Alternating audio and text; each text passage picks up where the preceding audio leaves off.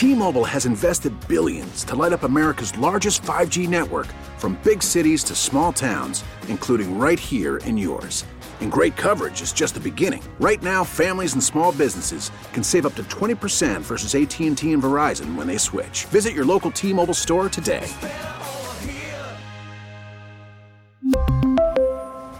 Plan savings with 3 lines of T-Mobile Essentials versus comparable available plans. Plan features and taxes and fees may vary. Baseball is in full swing. NBA playoffs are heating up, and your NFL team is gearing up for training camp. Listen to the latest on the teams you love here on the Odyssey app. The biggest sports radio stations in the country, providing unrivaled local coverage of their teams, all in one place. Exclusive interviews with players, coaches, and team executives, streaming live and always available on demand. Stay in the know with your favorite teams right here on the Odyssey app.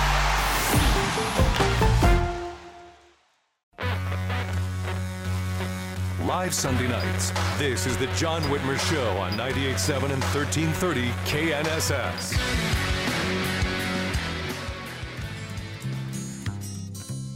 I'm a flag-waving, patriotic nephew of my Uncle Sam, a rough-riding, fighting Yankee man. Welcome back to the John Whitmer Show on 98.7 and 1330 KNSS, sponsored by Wink Hartman and the Hartman Group of Companies. Want to remind you, you can always listen to us by downloading the Odyssey app or telling your smart speaker to play KNSS Radio, and you'll find podcast links to all our previous episodes there. And make sure you like and follow the John Whitmer Show Facebook page, and follow me on Twitter at John R. Whitmer. Get all the latest updates on the show. Well, one would have to go back to 1855 to find the longest speaker election in congressional history. That year, the election went on for 133 ballots and lasted over 2 months. So, in contrast, this week's 5-day process was nothing by comparison. This was no big deal. It was a no-brainer. Joining us now to bring us his perspective on the week's proceedings is our very own 4th District Congressman Ron Estes. Congressman, thank you for joining us this evening. You survived, I see. Yeah, thank you, John. It's great to be here.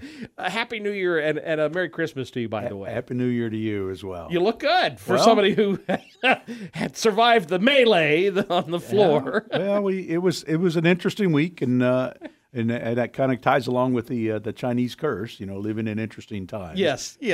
But it's democracy in action, and that's a big piece of what we want to do. I mean, we want to talk about who we want to elect. We want to talk about the bills and the policies we want to bring forward. We want to talk about the rules that we should have, and try to break down some of these things that have been done wrong over the last few years, and make sure that we can improve the process, make things go better. You were not part of the 20 or so who held out throughout the process. Did you have occasion to talk with any of them? I mean, what was their reasoning? Because it didn't seem like for a few, for Matt Gaetz, for example, it seems like it's pretty personal. But for many of the others, I don't think it was really about Kevin McCarthy. Chip Roy was very articulate, for example. It was more about the same kind of policy and procedural issues that you've expressed frustration with on this show. Yeah, I'm friends with a lot of them, and overwhelmingly the concerns that they have are very legitimate in terms of how much money we're spending, how much we're increasing the debt, and how do we put forth good Republican policies and make sure they get promoted, passed out of the House, and fought for to get passed through the Senate and signed by the president. And so, there were a few that had some personal issues that they were trying to work with, but overwhelmingly, it's trying to look at how do we make things better for the conference. And there's some real big issues that we've got to address that have been lingering out there, and the way of doing business in the years past isn't working, and that's why we need to change that process. And you've made reference multiple times when we've had you on about, for example, the inability to debate. The fact that you haven't done regular order in so long. And Chip Roy referred to that, regular order, a couple times in his remarks. And some of the others did as well. And I think, if nothing else, that's why I think something good will come out of this. And I know McCarthy made a number of concessions in the rules package, which you've got to then tomorrow, you guys are voting on. in order to get the necessary votes for Speaker. Can you walk us through some of those, and do you think it'll pass? Sure, I'll talk through a lot of that. And, the one that the media hypes on a little bit the most is that, one person can vote to vacate the chair. That's been in place before. It's been in place. I mean, Nancy Pelosi got rid of it because she doesn't want any of the Democrats to challenge her. Right, yeah. So it's been in place for almost 100 years without the 4 years that Nancy Pelosi was Speaker. So that's really that's the process that we have, is that having that as one of the rules. The other things that we want to look at, and we were pretty adamant about, is let's follow a 72-hour rule, where we introduce bills so that we can start to read it and make sure that we know what's in it and can focus on what are the hiccups that might be out there, and make sure that we have good amendments that we can process and move through them. Oh, and the amendments is the key. You've mentioned before how there are bills that are brought up, but you don't have time to read them, and even if you did, you can't amend them. That's one of the major changes, is finally you guys will be able to bring an amendment on the floor. That's right. That $1.7 billion or $1.7 trillion omnibus that was brought up I'd be fine if it was only $1 billion. Yeah, that was brought up 2 weeks ago. We literally saw the draft 2.5 days before we had to vote on it. Literally. And you voted no. And that was Thank a draft. you, by the way. Yes. I mean, and what that was is, and this is part of the problem that the changes in the rules is designed to impact, is that over the last 30 years, really, it's gradually the power has been migrating to the leadership, to the Democrat and in the House, the Democrat and Republican leader in the Senate, and somebody from the White House, whether it's Republican or Democrat. And so they've been sitting in closed rooms crafting together a bill that vote on spending, and the rest of us don't get to be privy necessarily to what's in it. We can argue and debate and extol that these issues ought to be in it, but we oftentimes don't see it until the day before or 2 days before, and it's a take it or leave it. And in the process, they've ballooned it up so large in that spending categories in order to incentivize people to vote for it. And so you end up having to vote yes or no on something that you would never think was good policy and shouldn't be brought forward. So right. The intent on a lot of the rules changes is, let's get back to what we all learned in civics class. That we talk about regular order, the but schoolhouse rock thing. We learned that if you're going to pass a piece of legislation, you bring it to committee, you debate it, you make amendments, you pass them, and bring it to the floor and amend it and pass it and move it to the other chamber, and it goes through a similar process over there. Make sure the wording's the same, and then the same wording goes to the president once the two chambers agree. Instead of having this closed-door decision-making by the leadership that ends up being a yes or a no vote on that. So that's a big part of the rules. Other things we talked about that we're going to push forward is get rid of the so-called Gephardt rule, which basically the Gephardt rule was that if you passed a budget resolution, then it automatically deemed that the debt ceiling would increase if by the same amount of more spending that would cause the debt to go up. Instead of that, we're going to say you have to vote on a debt ceiling. And we've been successful. This isn't completely new, because we've been successful the last several years that had to have votes. That wasn't necessarily the case. I mean, the Democrats wanted to use the Gephardt rule, and in fact, they did other things too, spending as part of just shuffling them together in a rules bill and not having to vote on it. So we want to make sure we're open, we're transparent, that everybody has the opportunity to see what's going on and to be able to debate it and move forward on that. We're talking with 4th District Congressman Ron Estes. The media is already talking about, the much wailing and gnashing of teeth. What happens if we default and the government shuts down? And frankly, there are a lot of us who think, okay, great, the government will shut down for a few days. It's happened before. It can happen again. Life will go on. I think by this change and forcing debates and forcing discussion on particular raising the debt limit, or I know one of the things that you guys, if you're changing PAYGO in order to force if you're going to raise spending, you raise a cost, you got to cut. If you're spending, you got to find a cut. Yeah. That's a great concept. It really is. And what's been used in the past is a concept called pay-go. Right. Where yeah. basically say, we're going to increase spending, and we'll come up with some new theory like hiring 87,000 IRS agents under the theory that's going to raise another $400 billion. Because they're going to find more money. And pay for it. Right. Well, and it doesn't happen. Over and over again, we see that doesn't happen. So what we're going to say is let's be honest and be intellectually right in terms of what we're thinking about. We're saying if we're going to spend more money, let's cut the spending in another place so that we know there's a real direct correlation instead of some future years where we might get more money back to offset the spending that's being done. It's actual real budgeting, in other words. And then on the debt ceiling, I mean, where do you think that'll go? That's going to come up. When does that come up? Is that in September or is that July? So it'll. I haven't seen the exact numbers on where that is. There's always this. Depends on how many tax receipts come in, Gotcha. And we're still seeing continuing more tax revenue coming in. When we passed the Tax Cuts and Jobs Act in 2017, the Congressional Budget Office said that we're not going to get that much. It's going to take out $1.5 trillion in tax revenue over 10 years. Well, in reality, we are actually bringing in more tax revenue now than we were then, or more than what this Congressional Budget Office was estimating we would. So tax revenue continues to increase. It's just that spending goes up so much more. And both on the discretionary spending, which is the things that I get to vote on every year, and then the 70% of the budget that I don't get to vote on every year, the so-called entitlements or mandatory, the things like Social Security and Medicare where we do pay into, but we're not paying enough into based on what's being pulled out.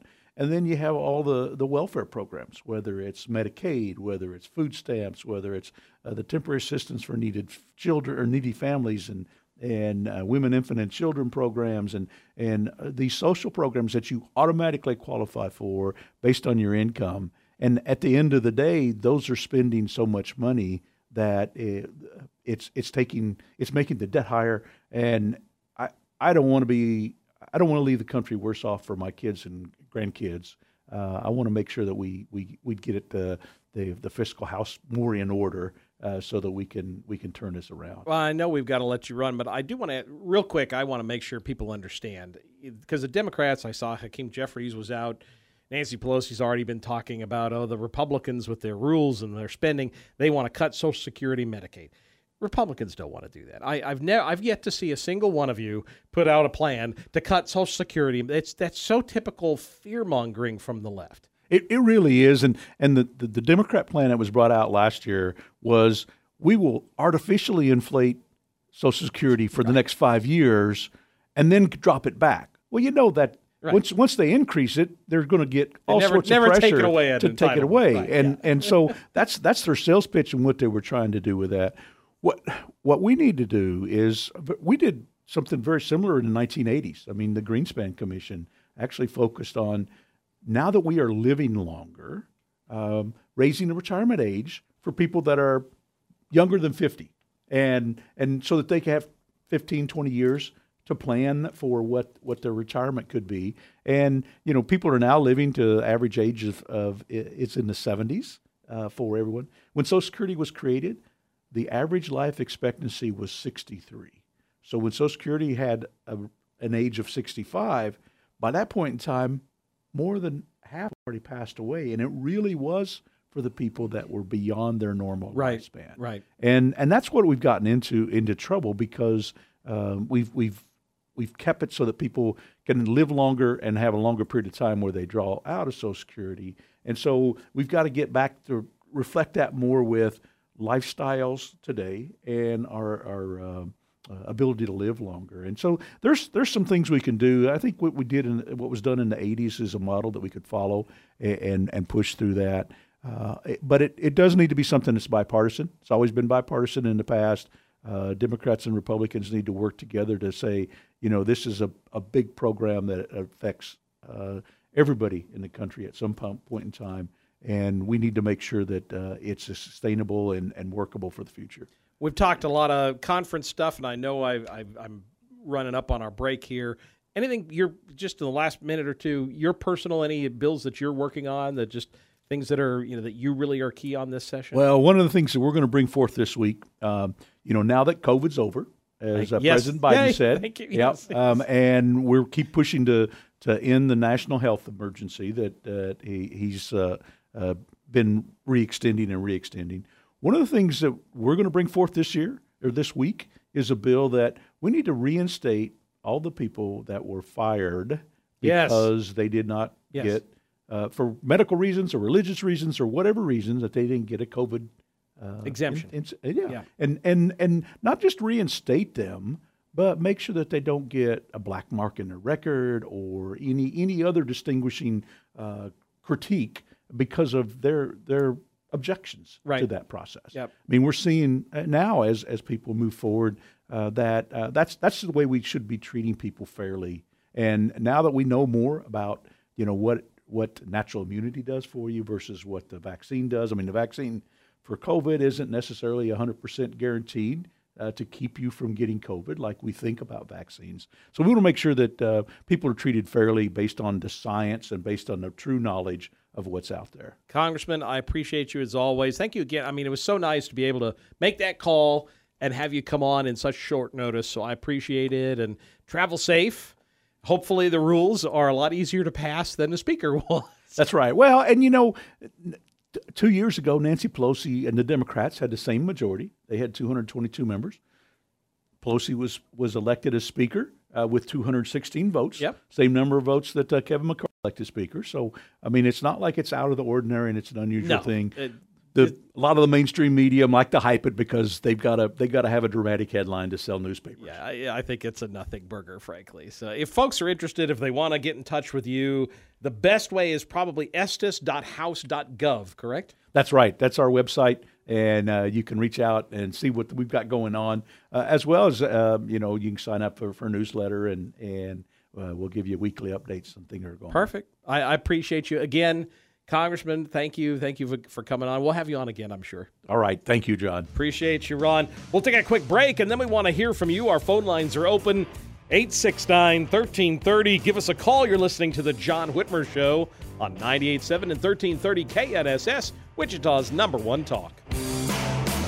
We really need new phones. T-Mobile will cover the cost of 4 amazing new iPhone 15s, and each line is only $25 a month. New iPhone 15s? It's better over here. Only at T-Mobile, get 4 iPhone 15s on us and 4 lines for $25 per line per month with eligible trade-in when you switch. Minimum of 4 lines for $25 per line per month with autopay discount using debit or bank account. $5 more per line without autopay, plus taxes and fees. Phone fee at 24 monthly bill credits for well-qualified customers. Contact us before canceling account to continue bill credits or credit stop and balance on required finance agreement due. $35 per line connection charge applies. See T-Mobile.com. O'Reilly. Protect your vehicle's engine with a full synthetic oil change and save with Mobil 1 at O'Reilly Auto Parts. Purchase 5 quarts of Mobil 1 full synthetic motor oil and receive a $10 O'Reilly gift card after rebate. See store for details. With your Mobil 1 purchase, you'll also receive 2 times points during O Rewards Bonus Points Month at O'Reilly Auto Parts. O'Reilly Auto Parts. Baseball is back, and so is MLB.tv. Watch every out-of-market regular season game on your favorite streaming devices, anywhere, anytime, all season long. Follow the action live or on demand. Track 4 games at once with multi-view mode and catch up with in-game highlights. Plus, original programs, minor league broadcasts, and local pre- and post-game shows. Go to MLB.tv to start your free trial today. Blackout and other restrictions apply. Major League Baseball trademarks used with permission.